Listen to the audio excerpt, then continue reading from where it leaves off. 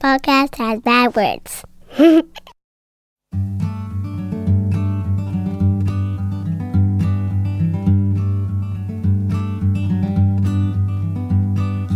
Every little thing you think that you need. Every little thing you think that you need. Every little thing that's just feeding your greed. Oh, I bet that you'd be fine without it. Hello, everybody. Welcome to the Minimalist Podcast, where we discuss what it means to live a meaningful life with less. My name is Joshua Fields Milburn. And I'm Ryan Nicodemus, and together we are the Minimalists. Hello, everybody. Well, welcome to episode 166. Today, we're going to talk about hope. And because we're talking about hope, I thought we'd have a special guest in here today. We know her as V. Her name's Diane Capaldi, right? Yep, that's perfect. But I just call her V. Every time we've had coffee before, we've interacted online, and now you're here today because you have a very hopeful story from a place of deep, deep valley in your life. Actually, you've traversed several valleys to get to where you are today. And we don't really do interviews on this podcast. You're going to help us answer some questions today, but I'd like to give some context. So maybe you could talk a little bit about your backstory. What's the big picture view of who V is and how we got where we are right now? Well, I guess I should start with V is short for verb because I think I'm a verb and not a noun. So that'll give you a good backstory. Nice. I'm 55 years old and proud of it, ladies. I'm so proud. And at the age of 23, I was diagnosed with multiple sclerosis and told that I was going to be bedridden and live a very non-productive life and that it was a progressive, debilitating disease and just hang on for the ride and my life was going to end.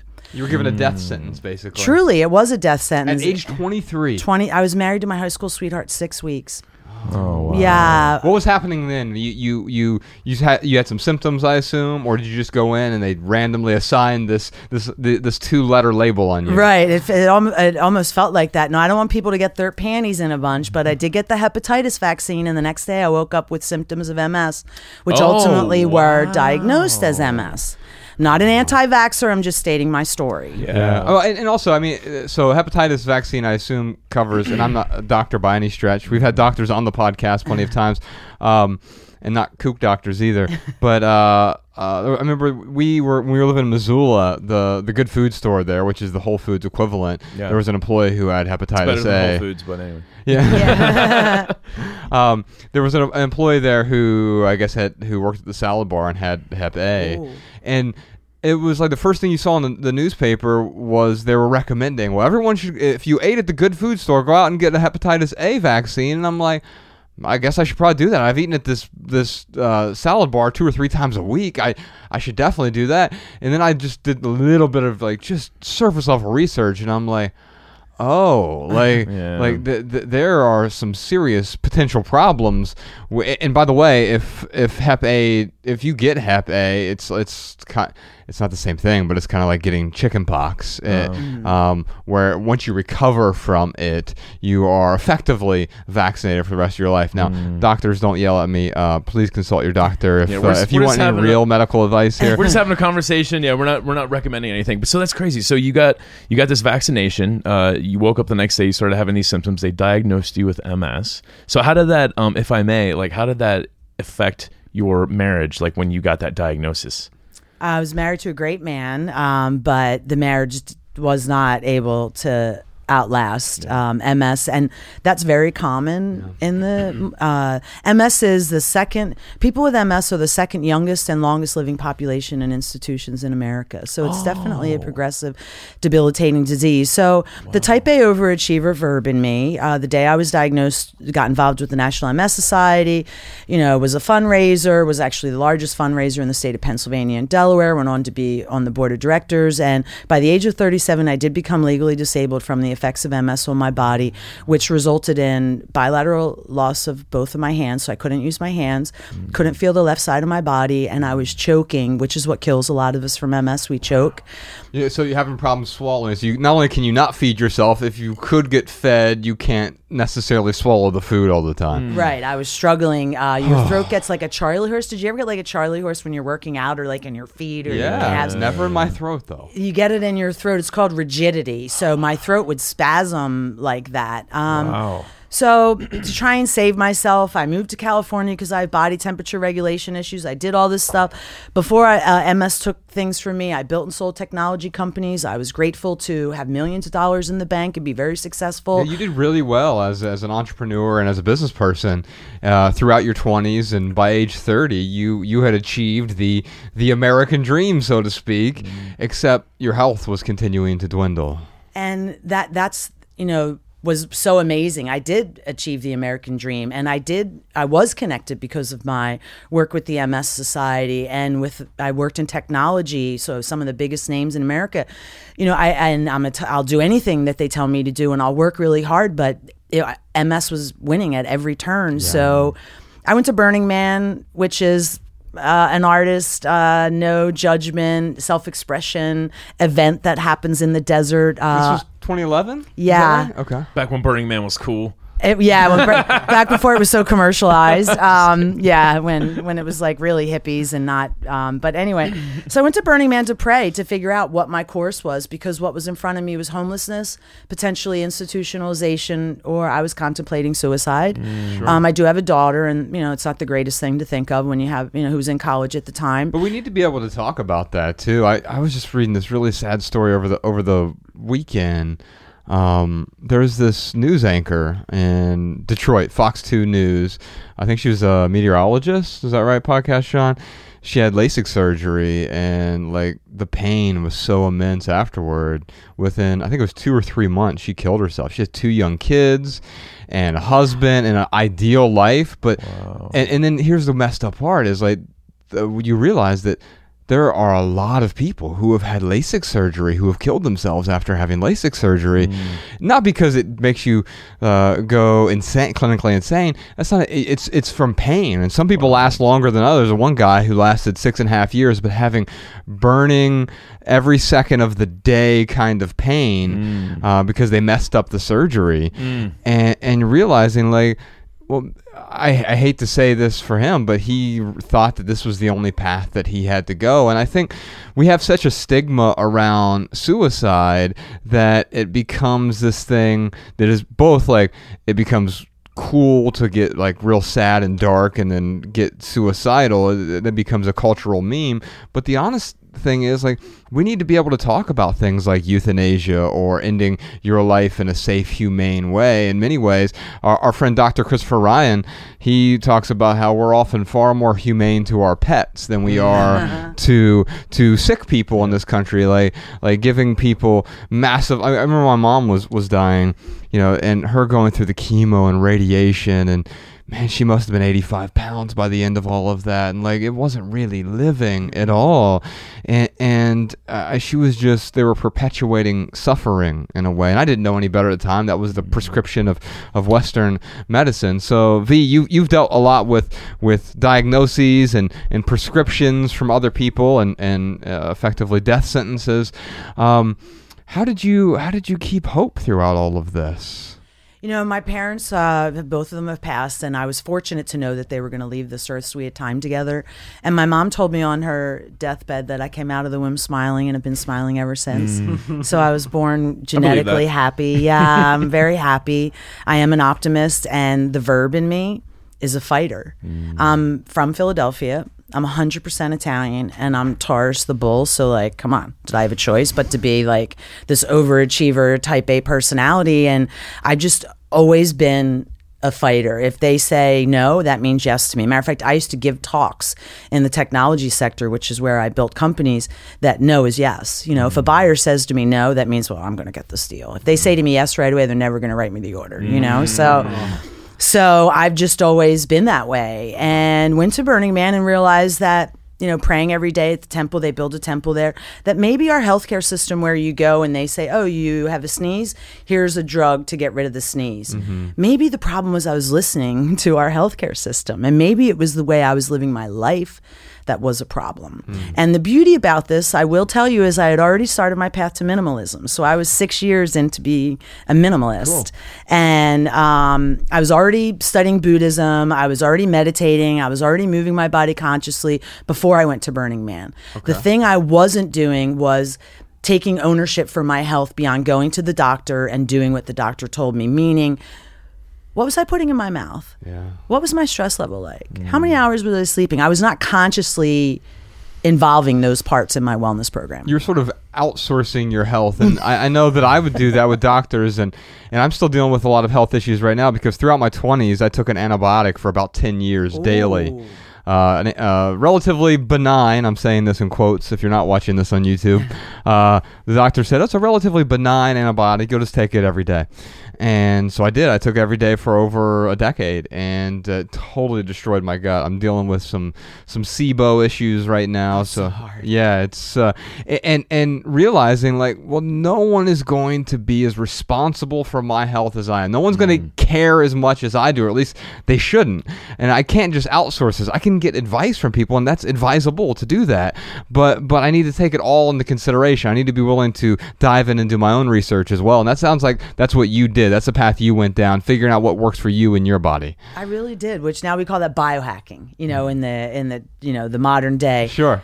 So through diet and lifestyle choices, I have successfully biohacked my way to the point where I have not only stopped what MS was doing to my body, I have reversed every symptom of MS on my body, which has resulted in I no longer take any drugs for MS. I no longer see Western medicine doctors, and I no longer spend any money on healthcare, which I exhausted in 10 years, $2.5 million in liquid assets listening to Western medicine. That's incredible. So the fact that my healthcare today is zero other than insurance premiums, and I do get blood work, fecal, urine, and saliva studies, so I do pay whatever insurance doesn't cover for those. But that's just to monitor my body, my gut health, Sure. My inflammation markers, all of those things. I have multiple sclerosis, Epstein-Barr, Hashimoto's, and Lyme disease. Oh my goodness. Yeah, so we did a podcast episode with two of my doctors.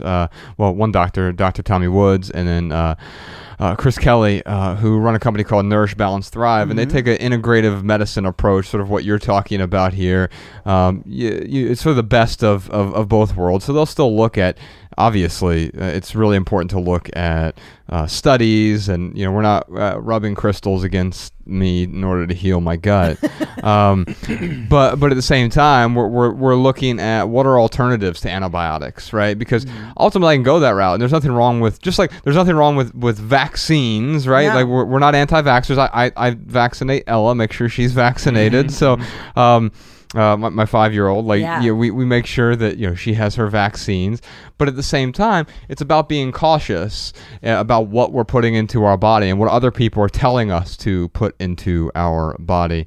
So you went through quite a journey, and in 2011 you started turning some things around. You changed your diet. You run a website now. Can you talk a little bit about that? Yeah, when I started my healing journey of getting conscious, my Italian family and friends were like, "What? You're gonna," no one was really very supportive. So I went to social media. I actually had some friends one day. They're like, we're kind of tired of you talking about all this. Why don't you just go to social media, and you're really bossy, so you should just be like Paleo Boss Lady. So I was like, okay. So I went to social media. I was eating a paleo lifestyle at that time, which for anyone that doesn't know, that's basically fruits, vegetables, and protein. We don't eat gluten, grains, refined sugar, dairy. And I started a paleo lifestyle, and you talk about hope. The paleo lifestyle was helping me, and then I happened to see a TEDx. You guys did a TEDx. I did a TEDx. We know how powerful and amazing those are. This was done by Dr. Terry Walls, and it was the day it came on YouTube. And at that time, I could only use my voice to activate the computer, so I was screaming at the computer because I was not feeling well from MS. And I was like, diet, lifestyle, MS. And all of a sudden this TEDx came up with Dr. Terry Walls, and she's like, here's me in a tilt reclining wheelchair from MS. And here she's standing on the stage. And that was the first hope, because I've always been a fighter and I was not going to stop fighting. But now I had someone saying, I went from a wheelchair to standing, and I not only stopped what MS was doing to my body, but I've reversed what MS was doing. So I immediately started doing exactly what she said. And to date, I am potentially one of the most healed, even more than Dr. Walls, and that's not in a negative way, but I don't take any drugs. And she doesn't take any disease modifying drugs, but there are maintenance drugs that she takes to support her. I take nothing. Yeah, and so what's fascinating here is the thing that gave you hope is you saw a template. You saw the possibility, right? Whereas before, when you were 23, if you go back to the beginning, you were given the opposite of possibility. You were given pessimism. In fact, I printed out some definitions for hope here because hope is such a slippery word, right? It's like it can mean so many things. When I looked it up in the thesaurus specifically, there were all these different words like desire and wish and expectation and aim and goal and plan and dream and daydream and pipe dream, expectation, expectancy, confidence, faith, assurance, promise. And I circled some words here that when I think of hope, when I say hope, what I'm often talking about is aspiration, ambition, optimism. And the way you find optimism quite often is you see that, there's a different template. I've been prescribed this one thing, this one template. It's like when we were living the American dream, right? It's like, that's one template, but it's not the template. And Western medicine works really great for a lot of things. If I break my bone, I'm not going to rub crystals on that either. I'm going to get it in a cast. I'm going to make sure, if I have a really bad infection, I'm definitely going to take antibiotics if they're going to save my life. No question about that. It makes sense to do that. Same with insurance. You mentioned like having insurance. I assume it's like catastrophic insurance. So if you get into a car accident or something, because you're traveling the country right now in your van and doing a tour. Before we dive into these questions, Sean, if you could put a link to V's TEDx talk in the show notes, and also her website is called paleobosslady.com. You're also Paleo Boss Lady at all the social medias, I believe. I am. Yeah. Beautiful. It's a good TEDx talk. It's funny how those little 8-minute talks can have such a huge impact. Yeah, I highly encourage our listeners to go check it out. So I think today when we're talking about hope, Ryan, the one definition here in the dictionary that really stood out to me was, there were two. One was wanting something to happen. That's sort of the loose definition of hope. When you have hope for something, you want something to happen. But for me, the important part, sometimes you and I mock The Secret. Not because we don't believe in like the power of intention. We absolutely do. But we also have to believe in the power of action. You have to couple your intention with action. So when I think of hope at its essence, this definition really stood out to me. Out of all of the dozens of definitions, I have 2 pages of hope definitions printed out here. This one stood out the most. Intend, if possible, to do something. So V, you saw this TEDx talk, and you're like, I noticed something's possible. And I intend to do that. I intend to cure myself. In fact, when medical doctors often go to medical school, they very rarely talk about healing in med school. When they do, it's usually in the context of wounds, like healing a wound. But we often don't talk about the integrative healing, like in healing ourselves, whether it's our mind or our guts or our psychology, our physical health. A lot of it has to do with healing, the damage that we've created. Our body does an amazing job of healing itself if we're providing it with what it needs in order to heal, as you found out. So we've got some really good questions here today. Let's start with our first question from John in Minnesota. I'm on board, I'm purging, get rid of stuff, but I was hoping to feel better about it. I still feel frustrated and not as calm as I thought I would. So the process is not producing the results I'd hoped for. I was wondering if you guys could help me. All right, John in Minnesota. He's gotten rid of stuff. He's not. He's kept the accent. He kept the accent. I noticed. So my wife is from Minnesota, and she like at times, I don't know if you ever notice it with her, Ryan. It comes out like in the strangest. Oh yeah, man. Once she gets around her family, especially, like for some reason, it's like this familial residue, and the accents all come out thick. Yeah. So what do you think? What do you think about for John, Ryan? Yeah, I mean, it's funny. I had a. Well, this isn't funny. Ironic, not haha funny. Funny how we always use that word when it's not appropriate. Anyway, I had a high school kid email me a couple years ago. He was like 17 years old, and he's like, "Hey, man, I'm in high school right now. I'm having a really hard time with depression." He's like, "I'm tired all the time. There's some weeks I don't go to school," because he was suffering from a specific type of illness. and he was like, I have come across the minimalists. And he's like, man, for the first time in a long time, I'm feeling hope. And I just wanted to write and ask you, is this the answer to all of my life's problems? Is this going to cure my depression? Is this going to give me energy? And, I just brought it back to him. I'm like, hey, man. Send him a PayPal invoice. Right. The answer is yours for $19.99. No, I just brought him back and I was like, look, man, minimalism is not this magic bullet answer of solving all of life's problems. What minimalism helps us to do, specifically Josh and I, and what we write about, is how we use this tool to help us filter through all of the noise and the impulses that we face. And it's not just the impulses that we have personally, but the impulses that are forced upon us in society. And yes, can minimalism, help this? I was explaining to him, can minimalism help you to live a more deliberate life? Yes, but no. Unfortunately, there are limits to what minimalism can help with, and I feel very similar towards John here. John may have went into this journey thinking that, I'm going to get rid of my stuff and I'm going to be happy. Mm-hmm. That is, I think, maybe a bit of a wrong expectation. Now, I don't think John is hopeless here. I think that there's certainly a lot of hope with John.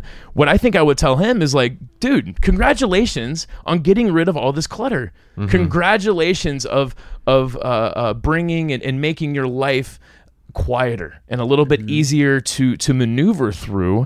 This is the very first step into your new meaningful life that, John is trying to live here. Yeah. So now that he's got all this noise out of the way, I think he has to start asking. He has to start asking more questions. And I like what you talk about in your TEDx talk about getting behind the why. So I think John needs to start with like why. Why did he start minimalism, this journey in the first place, and why is he experiencing this frustration? Or what did he say specifically, Josh, how he's feeling? He said, I was hoping to feel better about it. And he said, I still feel frustrated and not as calm as I thought I would. And the process is not producing the results I'd hoped for. So the question is why is John not feeling calm right now? And there are so many different answers to that, right? Yeah, but ultimately it comes down to one broad answer, and then there'll be specific answers for him that might be different from all three of us, sure. Right? And so if I'm looking at John and what he's asking here, hope says something about the future. So does despair. So when you feel despair, you're saying, I don't feel a whole lot of promise. I feel pessimistic about the future. When I feel hope, I feel optimistic about the future. So they're two sides of the same coin. And if I'm looking backward, there's something called joy and there's something called regret. If you feel bad about the past, you're going to feel regretful. If you feel joy if you feel good about the past, you feel joy, right?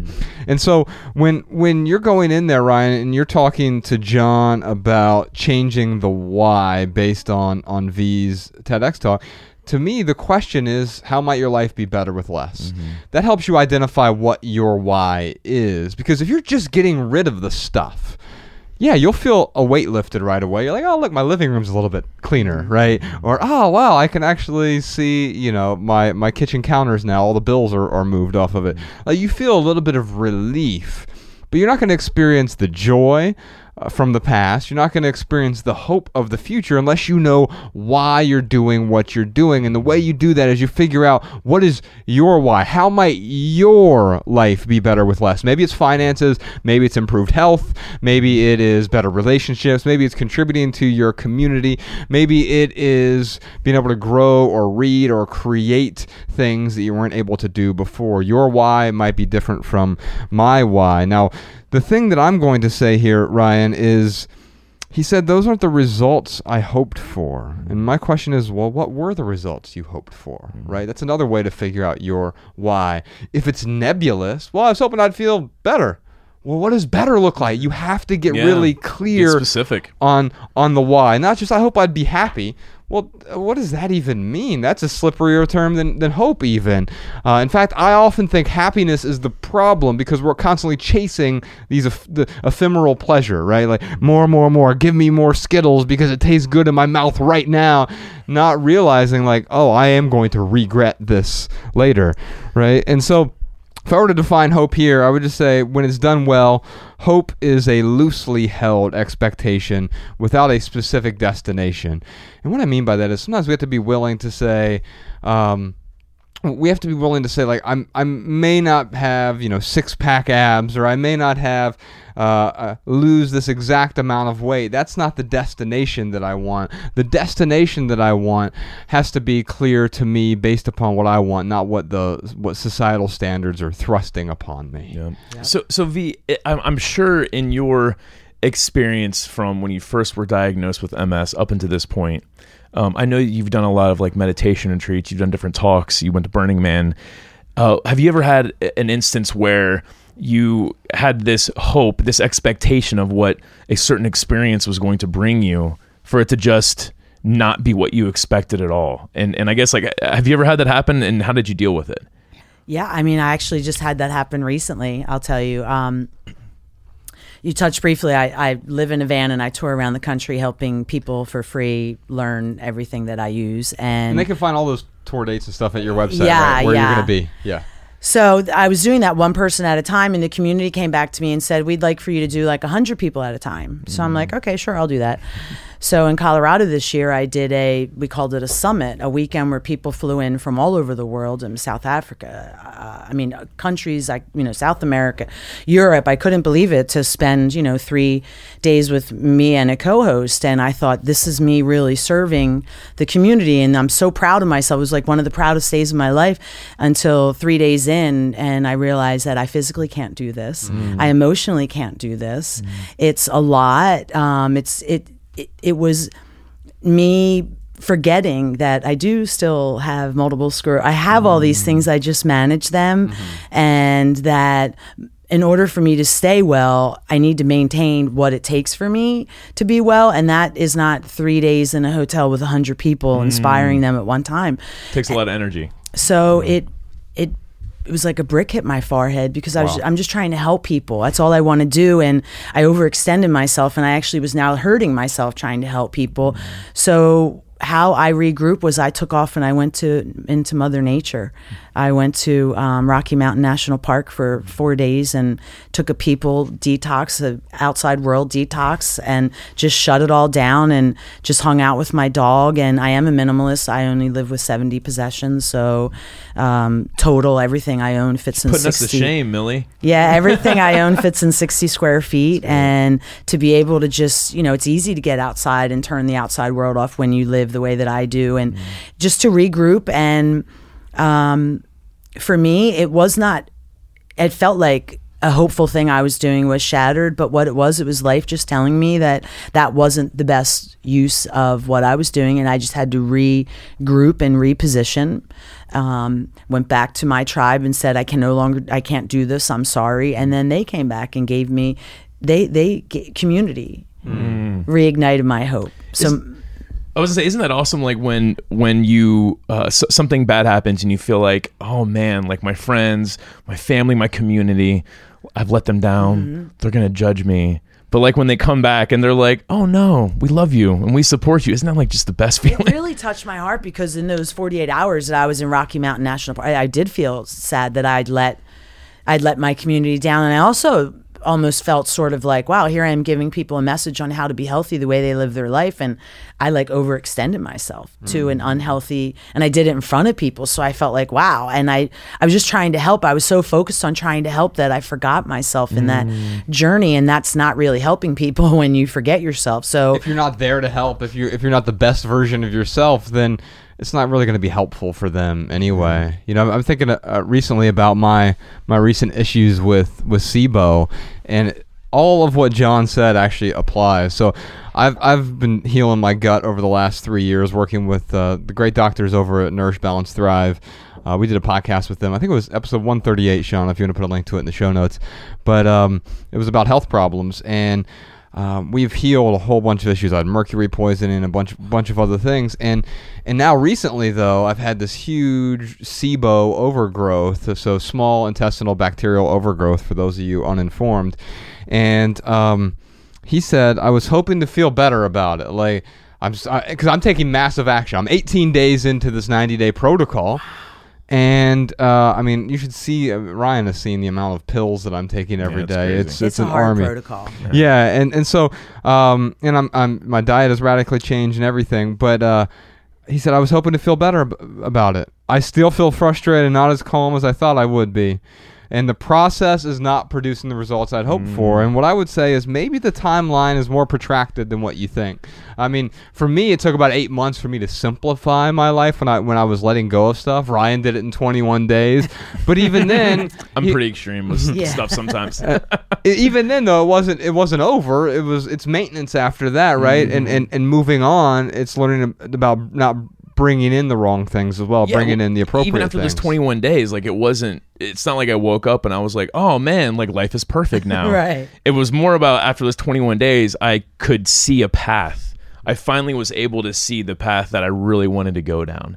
And what I like about what you were saying, V, is you regrouped. And maybe that's where John's at right now. Mm-hmm. He just needs to regroup and really figure out what it is that is truly making him feel this anxiety, and maybe to regroup to really get clear on the path that he wants to take. The other thing too is you learned from this experience. And John, buddy, like, learn from this experience. What would you have done differently? How are you going to do things differently moving forward? And then the other thing too is, John, I know there's some positive stuff out there. I know there's some positive stuff that John has experienced from this journey. So focus on those. Yeah, definitely focus on those. You don't want to ignore the negatives either, but you definitely want to call out the positives.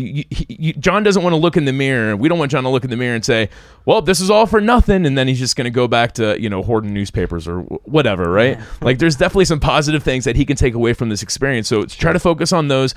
And then, yes, just really consider what you're going to do differently moving forward, John. You might, when I think about things in my life that gave me a lot of stress and anxiety, things that made me feel not calm, it usually has to do with being around just toxic people. I'll just say, I'm trying to find a softer way to say it, but sometimes we've got toxic people in our lives, and they've been in our lives for a long, long time, and it's hard to be honest with ourselves. But John, I mean, take a look at the relationships that you have. Take a look at your health, John. How is your health? Because I'll say right now, like, if John is living on a Twinkie diet, I'm sure he's not. I'm just going to the extreme here because that's what I do. But if he's living on a Twinkie diet, so the standard American diet. Yes, right. The standard American so diet. True. Like, that is going to cause a lot of stress and anxiety. I know that was certainly true for me. My health, I just didn't realize how drinking till 2:00 in the morning and then going to White Castle and doing that 2, 3, 4 times a week. Mm-hmm. Like, how exhausted that made me, which in turn caused me to be more stressed, have more anxiety. So John, take a look at your health. Is it because you don't have time for yourself? Maybe that's what it is. Maybe John is just so busy. He needs to reclaim his time. I don't know specifically what it is, but John, look at the positive stuff that has happened through this journey. Take note of the things that you want to do differently. But really, now is the time that you have all this clutter clear, and now that your life is a little bit quieter, really get clear on what it is that you want to do differently and what changes you need to make in your life to help your life to be more calm. I want to prescribe 2 things to John here. One is there is a really short essay by Derek Sivers called Subtract. And I'm just going to read the first line of it. We'll put a link to it in the show notes, just sivers.org/subtract. He says, life can be improved by adding or by subtracting. The world pushes us to add because that benefits them. But the secret is to focus on subtracting. And then he goes into this analogy of how we're constantly trying to add things like it's going to bring us happiness, joy, hope. But maybe the hope lies from subtracting, getting down to the place where you can have hope for your health and your relationships and other places because you've gotten the superfluous things out of the way. The second thing I would like to gift you, John, is a copy of our book, Everything That Remains. I'll hold it up right here. So we talked about why and discovering your why. In this book, Ryan and I wrote 3 books over the course of the last 8 years. One of them is, we call it a why-to book. This one's the how-to book, minimalism. This one's the what-to book. and really, for John, you need to get focused on the why. And I think Everything That Remains will help you do that. If you like our podcast, you'll really like the audiobook version of that podcast. Sean, if you could reach out to John, give him that. Or if you want the book version or the audio or the ebook version, we're happy to give those to you as well. Before we move on here, I feel like we're not giving you enough time to talk about the why. And I know that that's something that you focus on. Explain, because Josh and I talk about it a lot, but why is the why? Why is that so important to you? It's really interesting because that's something that, in touring around and helping people, a lot of times people ask me, like, what was your why? And my why was me. Mm-hmm. I love myself. And like a lot, like a whole lot. And that was a learned behavior for me. I didn't grow up loving myself. I grew up being self-critical of everything. Like, I looked in the mirror and like, you have freckles, you're Italian, you shouldn't have freckles, your hips are too big, you're, all of those negative things. And for me, my why was me. And why was it me? Because in order for me to be able to get conscious, I had to get in touch with me. And like you guys are talking about, John getting rid of stuff and him not feeling better. I didn't really have any expectations when I started getting conscious about life, other than I felt like that this path was going to lead me to a different place that I had been before. And obviously the place that I wasn't working out so well for me. Yeah. So I knew I needed to take a different path, and I felt like I was worth it. I was worth it. So a lot of people say their why is their kids or their family or my why has always been me. And I've always had hope because I trust myself and I believe in myself. And, once I make up my mind to do something, there's no question that I'm going to do it. So for me, like when people say, oh, because I'm sick, I don't want to change the way I eat because I'm sick. And I'm like, well, I don't change the way I eat because I'm sick. I eat healthy because our food system is broken and I love myself. So why would I self-poison? Has nothing to do with the fact that I have MS. It has everything to do with the fact that I love myself. So, my why is me. Which I love it. No, that's great. I think what you're trying to tell John here is, John, you're worth it, man. Yeah. Figure out what you got to do differently and make those incremental changes in your life, man. You are totally worth it. Yes, indeed. And we'd love to hear what you all have to say. So if you're listening to this at home, if you have a comment or tip about hope, including advice for John or any of our other question askers today, anyone in our audience, leave us a voicemail, 406-219-7839. You can also email a voice memo to podcast@theminimalists.com. We'll air our favorite comments and tips on a future episode, and stay tuned to the end of this episode for this week's listener comments and tips. It's my favorite part, so make sure you send those in. If you have any listener comments and tips about hope or about anything else, you're welcome to call in 406-219-7839. Ryan, what time is it? You know what time it is. It is time for our lightning round, where we answer questions from social media. Indeed, we do. So, V, this is how we usually do it. We're on Twitter, Facebook, and Instagram. We're at The Minimalists. And during the lightning round, this is where Ryan and I both do our best, and now you, V, do our best to answer every question with just a short, shareable, less than 140-character response. But don't worry. We just talk a lot, and then we wrap it up with a pretty bow. Or really, Podcast Sean wraps it up with a pretty bow. And so, you can find all of our pithy answers in the show notes, or all on one website now. Our friend Jessica Lynn Williams, she manages minimalmaxims.com for us. And so all of our nice, pretty answers are there on one website. All right, our first lightning round question is from Annie. I grew up with parents who believe that success is working until you have lots of money to live comfortably. How does one maintain hope of living a meaningful life when your parents don't believe in that? So you had a lot of money, V, and were you living comfortably? Did your parents have expectations of you that you didn't meet? No, my parents, yeah, they did actually. I talk about it in my TEDx. I was supposed to work at a grocery store and find a husband and make babies and cook and not have a job. And also eat lots of flour. Yeah, lots of flour and lots of high inflammatory vegetables. For me, again, my whole healing journey has been self-reflection, and I've had to question societal and cultural norms along the way. And we're all put on this life to live our own version of our best life. And I love my family and I love my Italian culture, but I have had to navigate how to respect my culture and my family, but yet be true to myself. And there's nothing wrong with being true to yourself. Amen. And, I would just say to Annie that, don't discount your right to be happy. And your parents, I'm a parent and I provide my daughter with a lot of thoughts about the way I see things or believe in things, but that doesn't mean it has to be her. She has to duplicate that. Yeah. She has a responsibility to live her life. And you know what? As a parent, your parents just want you to be happy. Yeah.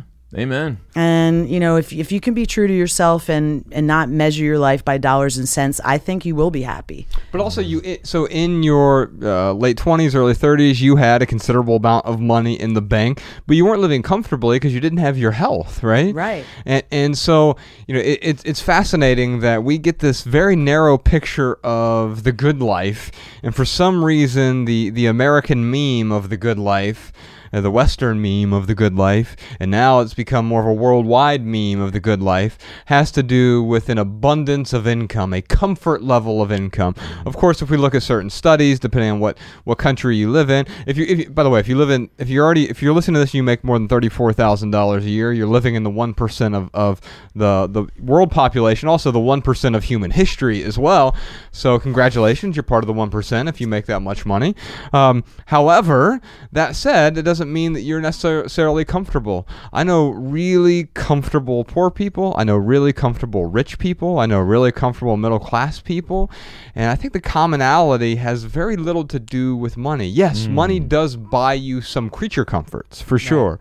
However, it also increases the demand of what we think we need. It ups the threshold. The bar of acquisition continues to grow higher because, of course, I need a 4-bedroom house even though there's 2 people living here. Of course, I need the second Mercedes-Benz because the first one is no longer enough. Of course, I need blank, blank, and blank. And so our expectations continue to increase. My short answer here is a comfortable life is not a virtuous pursuit. And so what I would say to Annie here is, I don't think that's what you want to pursue. Of course, you want a certain level of comfort, or I think a better word for that is certainty. You need a certain level of certainty. I need to be certain that these cameras are reasonably certain these cameras are turned on and that Podcast Sean is actually recording this episode. I need a base level of certainty that this light isn't going to fall on my head as we are recording this episode. You need basic certainty. Food, clothes, and shelter, all those things are really important to live a meaningful life. However, when we're constantly pursuing nothing but comfort, if we're nerfing our entire world, that is not a place from which you will grow at all. And so a comfortable life is not a virtuous pursuit. My short answer is this: living our life for others is disastrous when we don't consider our own needs, because it is too often that we will put someone or a group of people's needs above our own, which, in a I don't want to sound like I'm being completely selfish here, because that's not what it's about. No. It's about I'll give you a perfect example. My father, who is a Jehovah's Witness right now, does not talk to me because I am not a Jehovah's. I'm living with my partner Mariah, where we don't have a piece of paper that says we're married, even though I will probably be with her the rest of my life. So if I was to do exactly what my dad wanted, if I was to, get this piece of paper, that's not that big of a deal. I mean, we're not traditional that way. I think it's silly that the government has to be involved with relationships. But regardless, that's not too big of a deal. But if I started to do everything he wanted me to do, going and supporting an organization that I truly just don't want to support, if I was going out of my way to do these things with my life, to live it exactly how my dad wanted, well, then I would be miserable. The thing also is you could make 1,000 concessions to him, but there would be 1,001st concession. Right, there always be. Right. Yeah, there would always be something else, right? And that's actually a great point, because that's so true with Annie here. Annie, you could work until you have lots of money to live comfortably. Your parents, Annie, will probably find something else to suggest the way that you should live your life. You have $2 million in the bank, but now you need $3 million. That's what I was going to say. What is enough? You know, I mean, truly, what is enough money? Everyone's definition of enough is different. A lot of money, and I had a lot of money. I had a lot of money for a long time. I never had financial insecurity until later in life, and by society standards, I had everything, and I was miserable and I was sick. I mean, I was so miserable, and I live under that $34,000 mark. Okay. And I wake up every day now with joy and happiness and purpose. And before, I would wake up feeling overwhelmed, and I was in pain and I was miserable. And I can honestly tell you that money does not bring happiness. What brings happiness is your own lens, your own narrative, what you're telling yourself, what you're believing. I mean, I only wore designer clothes. Most of my shoes were over $1,000, and everything on my body is recycled and from Goodwill or And you look Hold. great, by the way. Thank you.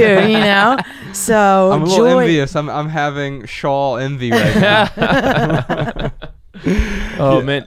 I think we got quite a few pithy answers there for Annie. So, Yeah, one more Sean, thing- you can find something there for sure. One more thing I'd like to add too is, if you're in a situation, Annie, where you're not getting support from your parents, and there's no one else in your life that you're getting support from, Annie, you've got to go out and find people who are willing to support you. So, V, like you said, I went to social media. Yep. That's where you went, and you started finding all of these different recipes and different ways to approach life. And I mean, ultimately, that's how we are in this room together, is because of social media eventually got us here. Yeah. So, Annie, you got to get out there and find people who are supportive in your life. And if you want to deep dive into parents, we did an episode about our parents, and Ryan. And I got to talk about all my mommy and daddy issues. Yeah, They come it up was- a lot on this show. It was a good episode. We'll put a link to that in the show notes. What's our next question, Ryan? Our next question is from Groove Log.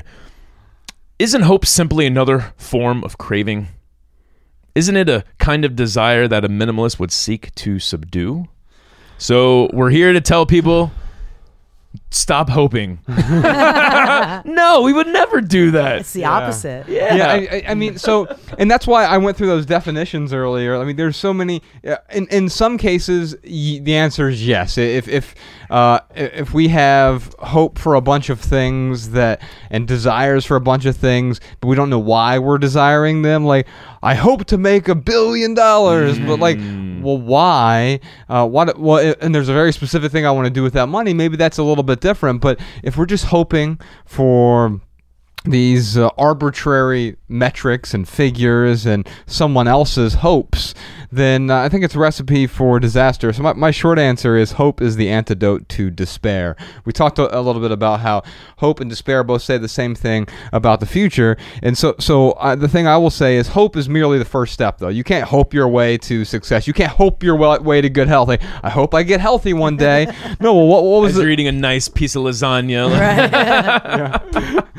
Chocolate covered lasagna. Right. So when we talked about the best definition here, hope as a verb, Right. it's to intend, if possible, to do something.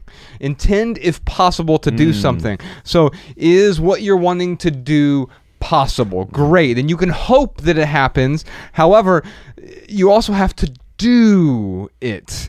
And so hope is merely the first step, and action is just as, if not more, important. And in fact, I have a few studies here to talk about the neuroscience of optimism and hope. Sean, I hope we can put a link to that was a Freudian slip. I hope you will put a link to both of these studies. The one of them is called The Cerebral Neurobiology of Hope and Hopelessness. And it is a formal study, and then there is a article in Psychology Today called The Neuroscience of Hope, and it talks about willpower, it talks about optimism, and what the science behind that is. Yeah. So I guess I was going to go to my short answer, but I mean, I don't want to. Do you have anything to add about Groove Log, in terms of craving? Because I think of it as something different from craving. Like, you didn't, I mean, maybe you craved in a good way. You craved to feel better. You hoped to feel better. You hope to continue to feel good. But it's not one of those desires that, it's not a unnecessary or superfluous desire.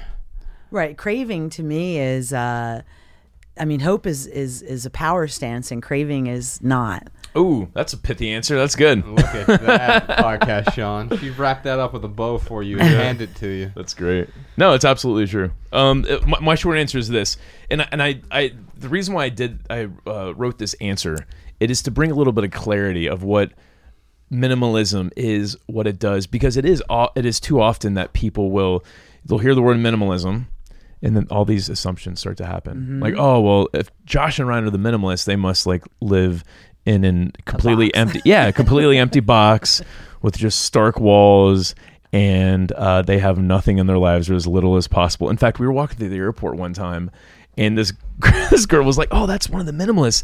He's the guy that lives with nothing." Oh, really? Yes, That's what I hope for. Were you Right, naked right. when you're walking through the airport? Right, just a loincloth. so this My one possession. this is just a little bit of clarity on what minimalism can help us do. So minimalism doesn't eliminate desire. It helps us to be less impulsive in an impulsive world. I wish I could sit here and say, like, buy all 3 of our books, watch our documentary. You got to contribute to our Patreon and get all those Patreon episodes. And then follow us on Twitter. Follow us on Twitter.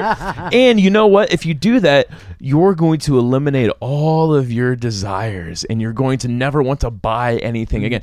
I'm one of the minimalists. I want to buy shit all the time. So it's not about getting rid of these desires. It's about learning how to deal with these desires that we all face every single day. P.S. Ryan, P.S. V. We have 2 more questions, and they are good questions here. D asks, how can I sustain a hopeful household? So several people in the house. That's something I have to deal with for sure. It's not just about sustaining my own hope, but having a whole hopeful household, right? I see your note about Hormone Monster here. I can't wait to hear what that's about. Talk about that. How do I sustain a hopeful household when there are several outside adversaries, especially since I'm raising a teenage son? So we'll talk about hope in households with children. And then also Ian asks, what advice would you give to someone who feels financially and emotionally trapped in their life? We're going to answer both of those questions, and if you'd like to hear our answers to those questions, you can listen to this week's Postscript episode over at the Minimalists Private Podcast. That's right, each week we record an additional podcast episode, and it's available exclusively to our Patreon subscribers. So if you want to support our show and keep this podcast 100% advertisement free, then head on over to theminimalists.com/support. In addition to our weekly Postscript episodes, the Minimalist Private Podcast feed includes our Ask the Minimalists Anything episodes, unreleased recordings of our live events. We did 15 different live events we released to our Patreon supporters last year, exclusively for you all. And you can also check out the entire back catalog of past private episodes. So, Ryan, I think we're approaching 100 private episodes at this point. Oh my goodness. So, Wow. and that will equal That's true happiness for us. So we're approaching. No, true happiness is 200 private podcasts. We got a ways to go. And then. 200,000 Twitter followers. Well, you're gonna have to catch up with us. So if you want to listen to all of those Postscript episodes, they are shorter, sort of bite-sized episodes, anywhere from 45 minutes or less. Some of them are even like 8 minutes long. We do these short episodes every week. You get an additional episode, and once you become a subscriber, you'll also receive a personal link to our private podcast feed so that it plays in your normal podcast player, whatever you're using to listen to this right now, like Apple Podcasts or Overcast or Feedly. You can find all the details and all the good stuff, including an additional podcast episode every week over at theminimalists.com/support. And here is a snippet from this week's Postscript episode. Your budget creates possibility Yes. for you. Yeah. Because if you don't know where your money is going, then of course it seems impossible, and then you feel pessimistic about the future. You feel despair. And when you feel despair, you feel trapped because you're saying this isn't going to get any better. That's what Ian is saying when he says, I feel trapped financially and emotionally. You're saying, I don't feel like this is going to get any better. I don't see any possibility of improvement. The budget sheds light on possibility. Budget is a little bit of hope. Yes, It absolutely. truly is. It is a tool for hope. Okay, now it's time for our added value portion of the show. This is where we each talk about something that has added value to our lives recently, and in the spirit of more is less, I have 2 things that I wanted to talk about this week.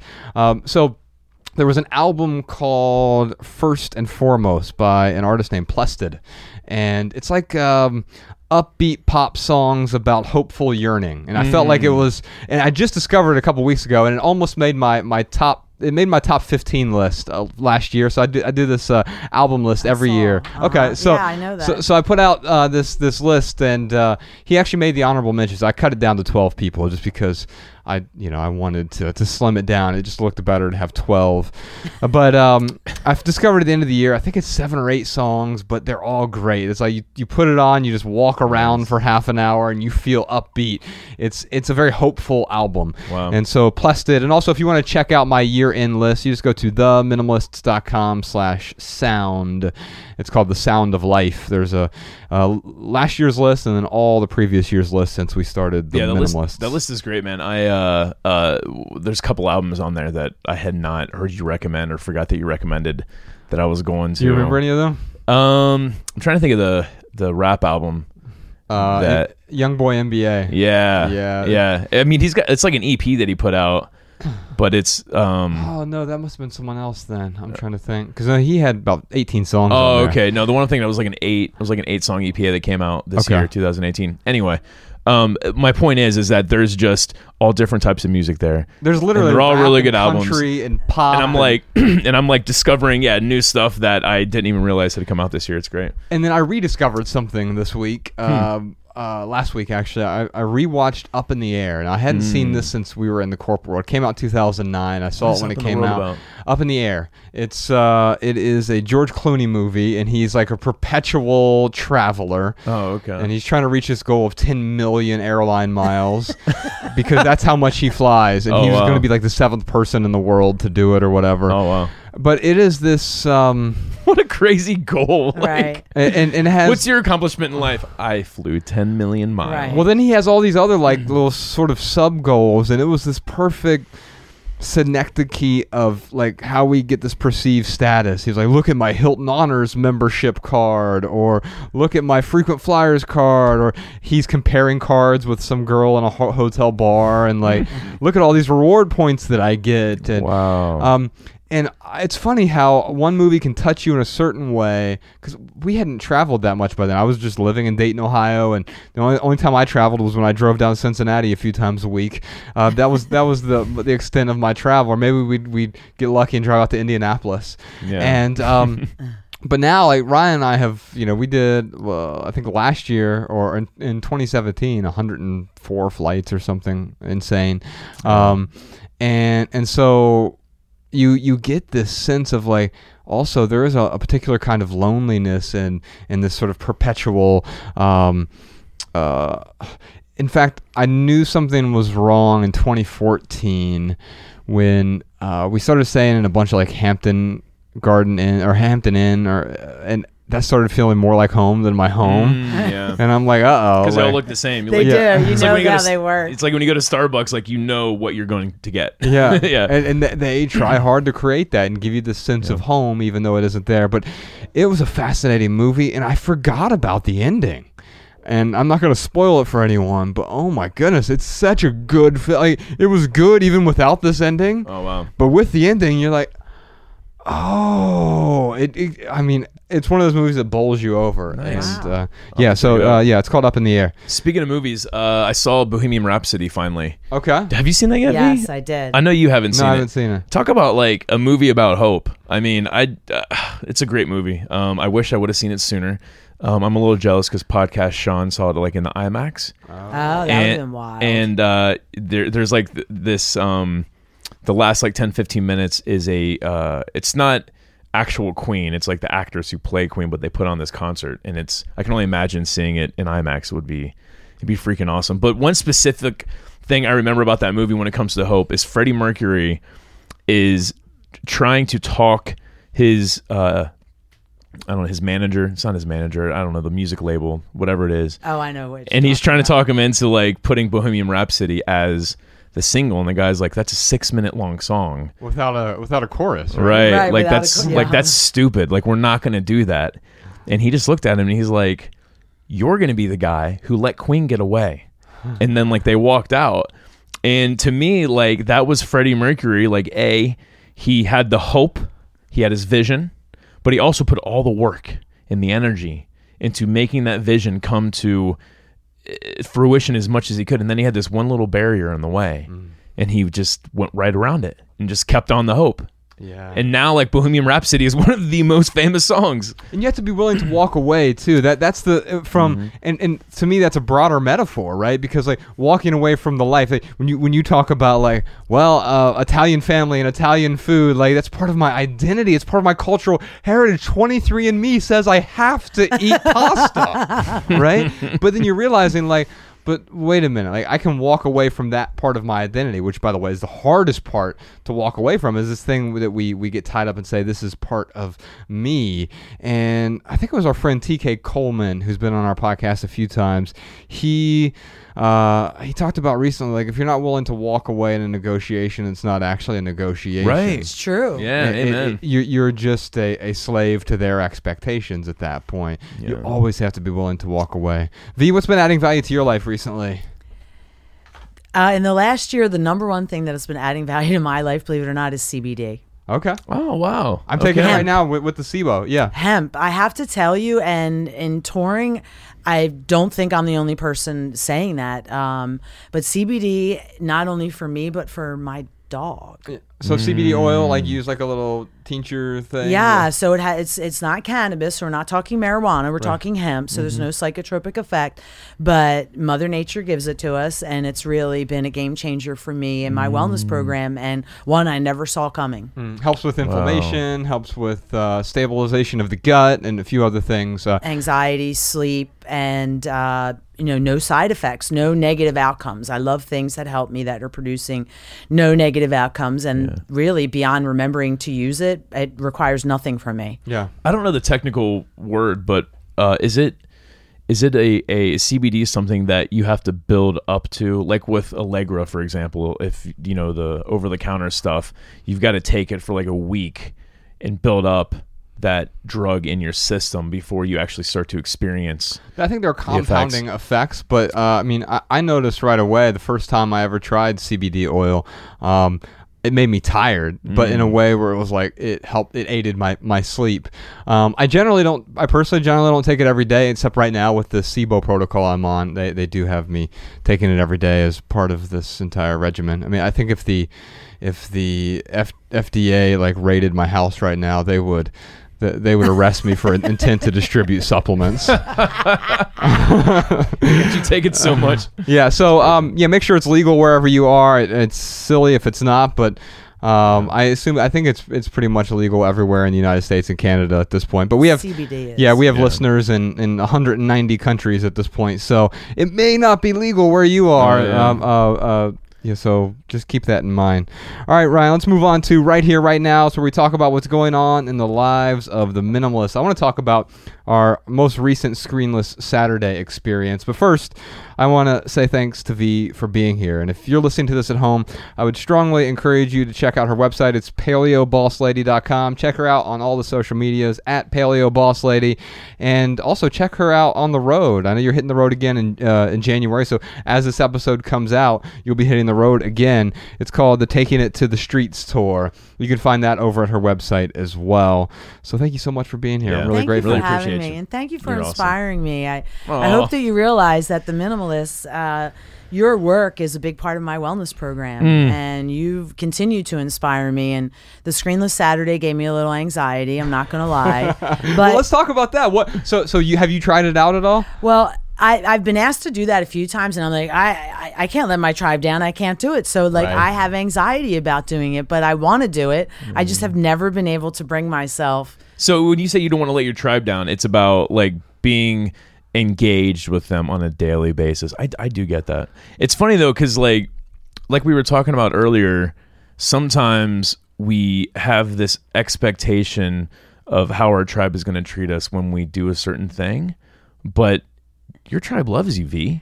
They support you. Like they want you to do what's best for you. So I would just encourage you to not let the tribe get in the way because they love you so much. Like they're gonna forgive you if you Take a Saturday if you off. take a 24 hours to get back to them. And it may not even be they forgive you; they'll applaud you most likely because Probably. the expectations are generally not theirs; they're often yours. And by the way, if someone else has an unreasonable expectation, then that's their unreasonable expectation. Like we were talking about with Annie and her parents. Like if they have an unreasonable expectation, it's not my job. It's not my duty to adjust their expectation. It's to figure out what my own expectations are of myself. And we've been playing around with the Screenless Saturday thing now for 3 months, and there are 3 ways to do it basically. So it's sort of you can slowly wean yourself off of it, or you can go all the way in.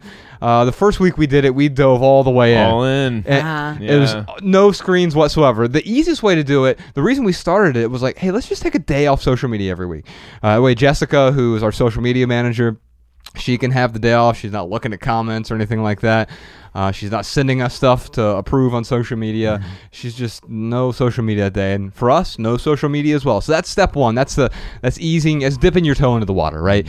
And then if you want to slowly walk into the water, you add no computer as well. So basically, I'm not going to do any work on Saturdays, right? Giving myself the workless Saturday. No computer screen in front of me. No social media. And that's actually what Bex and I did last weekend. Because I wanted to send a video to our friend Matt Diavella. He directed our documentary Minimalism. It was his birthday on Saturday. And so I just said, hey man, it's Screenless Saturday, but I wanted to send you a video and say, hey, I just really appreciate you. Happy birthday, brother. And so I didn't go completely screenless, which is the third way you can do it. You can go all the way no screens, including your phone, nothing.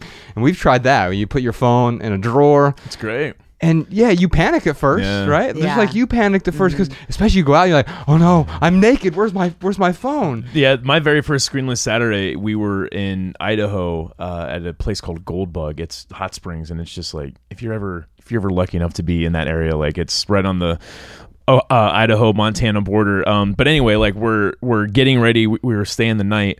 We're getting ready to go up the trail, and I was like, oh, I don't have any service, and man, what if Josh needs to get a hold of me? I'm like, wait a minute, it's Saturday.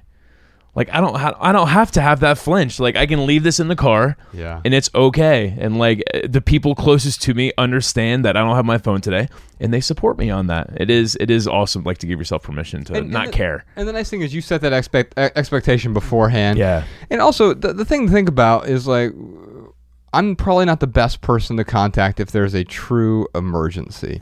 So if it's a Screenless Saturday and I happen to have Ella with me, then I mean, she's the only person who would need to actually contact me if there was an emergency. But if she's there with me or Bex is there with me, if Ryan cuts his hand off, because he's operating some sort of saw on a Saturday, please call 911 before you call me. It's also Solace Saturday.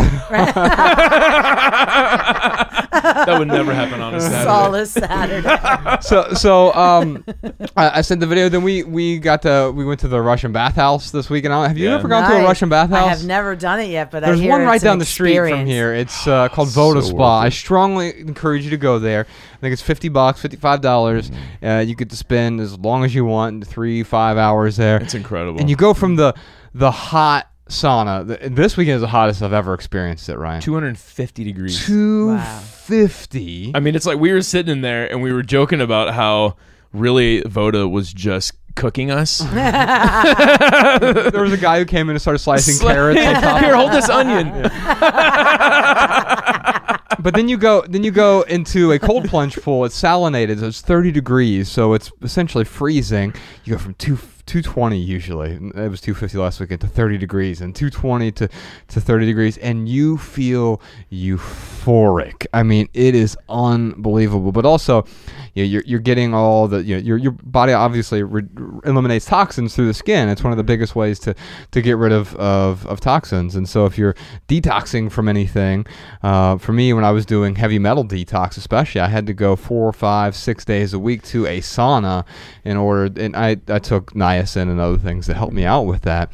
But man, you feel amazing afterward. I remember we were there, Ryan. You looked at me and you said, if we could do this every day, we'd be invincible. Yeah, I seriously feel like that. Like the first time I kind of felt that sentiment was it was like when we first moved to LA. So it was September, October, so it was cold, and I went to go surf. Cold. And it was like cold, ish. The ocean was.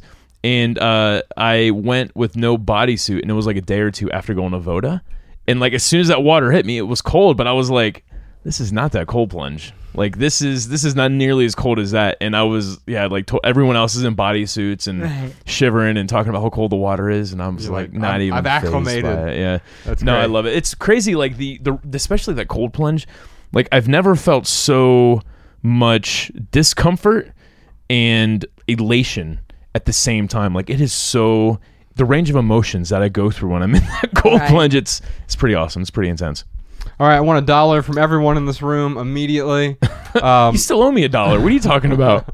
Well, I want one from you because Ryan and I. This is the last month, so that you can contribute to this in January. So if you got a few dollars for Christmas and you want to donate one or more of them, now is a good time to do it. Ryan and I are from a place called Dayton, Ohio, and on the west side of Dayton, one of the largest food deserts in the country. 40% of the population in Dayton proper lives on the west side. There's not a single grocery store on the west side of Dayton. We're trying to change that. We're trying to build a not-for-profit grocery co-op that doesn't just provide healthy food options, but also provides education so people know what is healthy, and having access to the healthy food, but also understand why they need the healthy food is equally important, because right now they can get food, but it's Cheetos at the local liquor store or just bad food, not healthy food. Yeah. And so if you want to help us change that, we are about $30,000 shy right now. So we need 30,000 of you, which on a great week, there's 1 million people listening to this. So if they all give us like 25 cents. Yeah, I think the minimum's $1. So give $1. But yeah, if you give $1, we just need, There's someone's throwing money right now. I get 25 bricks. You I are did awesome. 25 Thank you so bricks. much. Yes, V. I did. I thought it was awesome. my daughter's going around now, and we're walking around like West Hollywood or something. She'll try to pick up a brick and like, hey, will this help at the grocery store? Aww. Yeah, and I smack it out of her hand. I say, no, give me $1. You're such a good parent. That's just a metaphor, Ella. No, we do need your help though, and so V, thank you so much my for pleasure. contributing to that. And if you all are willing to contribute, just $1 will help out. If you have more than $1, that will help out a lot. We didn't reach our $100,000 goal last year. It's a $3 million grocery store, but we're raising the last $100,000 at this point. And so if you all can help us do that, we're less than $30,000 away from making this thing happen. We hope to break ground later this year, and then hopefully open it sometime in 2020. I gotta say, man, even if like it ended today, I mean, getting to $70,000, like that's pretty awesome. Yeah. And to anyone who's given to us, V and everyone else, like thank you so much for your contribution. That's incredible. It means a lot to us. We're really grateful, and Ryan and I are donating $25,000 of our own money to make this happen. So we're also putting our money where our mouth is here. If you want to help out, it's just theminimalists.com/Dayton. Theminimalists.com/Dayton. You can contribute over there. If you want to see the funny video we did about it, go to theminimalists.com/brick. And Ryan and I were trying to steal bricks from a wall in order to make it happen. Oh, and if you want to, it's a new year, and a lot of people have New Year's resolutions. I've noticed on social media recently, a lot of people are asking me about writing. And of course, I teach a 4-week writing class online. It's called How to Write Better. If you want to find more details about that, it's howtowritebetter.org. It is a 4-week writing class, 21 different videos, interactive community, over 60 pages of material, some recommended books to read as well. If you want to learn how to write better, how to develop a writing habit, you want to learn more about composition and editing, you want to learn about publishing as well, all of that is taught in my writing class. Howtowritebetter.org is the link. We'll put a link to that in the show notes as well. If you want to comment on this week's podcast episode, you can do so over at youtube.com/theminimalists. Also on YouTube right now, we're doing quickie episodes of the Minimalists podcast. We're doing living room conversations. We have a bunch of new ones we're going to record really soon. Also, we've had quite a few over the last several months, so those are going well and they continue to get better. And also house tours of Ryan's and my minimalist home. Since we own nothing, it'll just be it'll be like you're following a realtor into a house. That'd be a great parody. Oh yeah, it would be good. Oh, we got to do that. All right, we'll see how that goes. And also on YouTube, you can vote for which videos you'd like to see. So each week we put up a poll like, hey, what video do you want us to post in the next week? And we give you 4 different options of videos that you can choose from. So you get to vote for what videos you'd like to see. And on our website right now, Simple Sundays, every Sunday we publish a new piece of writing or a minimalism rule, minimalism tip, minimalism essay, a video, something on our website. And you can get that in your email inbox if you'd like. Just head on over to theminimalists.com. Enter your email address at the top. We'll never send you spam or advertisements or junk because we hate that stuff. And also, we will send you our show notes to every podcast. You always hear me talk to Podcast Sean about put that in the show notes, put that in the show notes. Well, if you're on our email list, you'll also get the show notes every time we put out a new podcast episode.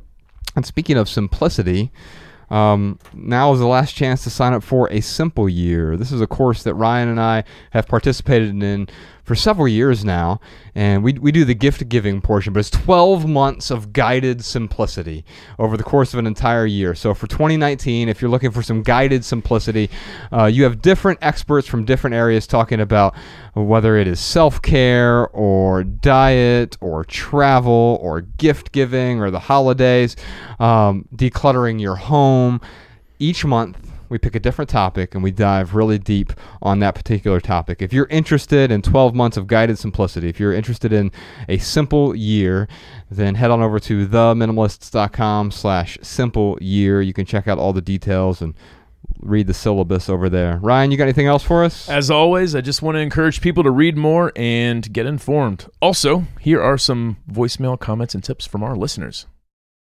Hi, I'm Nancy from Iowa. Here's a tip about helping to get rid of your parents' stuff and helping others at the same time. My mom is 90 and about to move into a smaller condo after living in a 5-bedroom house on 1.5 acres. All of her 5 children and 13 grandchildren are avowed minimalists. We contacted a friend who helps with immigrants, and after we organized my mom's stuff into segments of kitchen, bedding, furniture, and books, 5 churches came with trucks to distribute these items to needy families. This eliminated the cost to families to not have to go to secondhand stores to purchase essentials. Rather, they are truly donated at no cost to them. Hi Josh and Ryan, it's Laura from Melbourne. I've just got a suggestion for changing habits, particularly around housework. So instead of procrastinating about having to spend 2 or more hours cleaning your house each week, break house chores into tiny daily habits. I tried to make it fun and easy to remember, so it's almost like a bit of a game in my head. So I have the following: toilet Tuesdays, washing Wednesdays, throw out Thursdays, floor Fridays, shower Saturdays.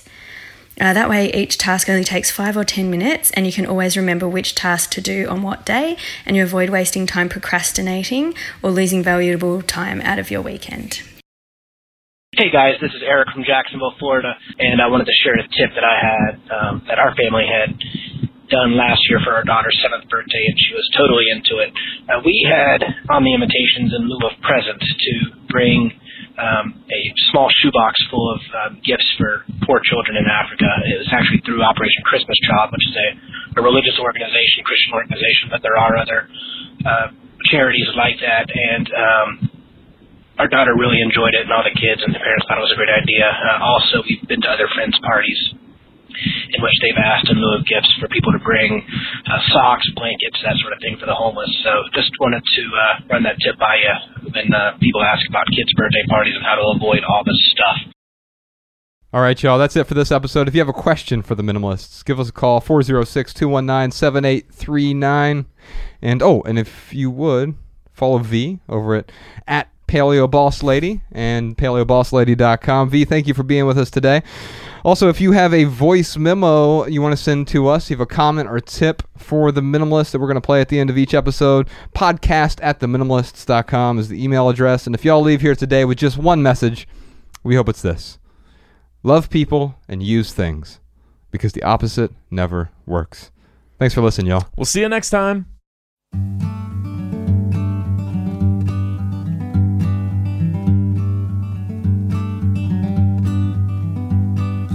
Every little thing you think that you need, every little thing you think that you need, every little thing that's just feeding your greed. Oh, I bet that you'd be fine without it.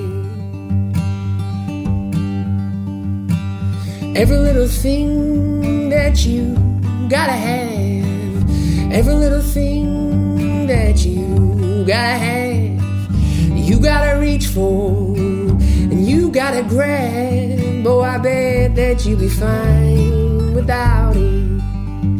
So tell your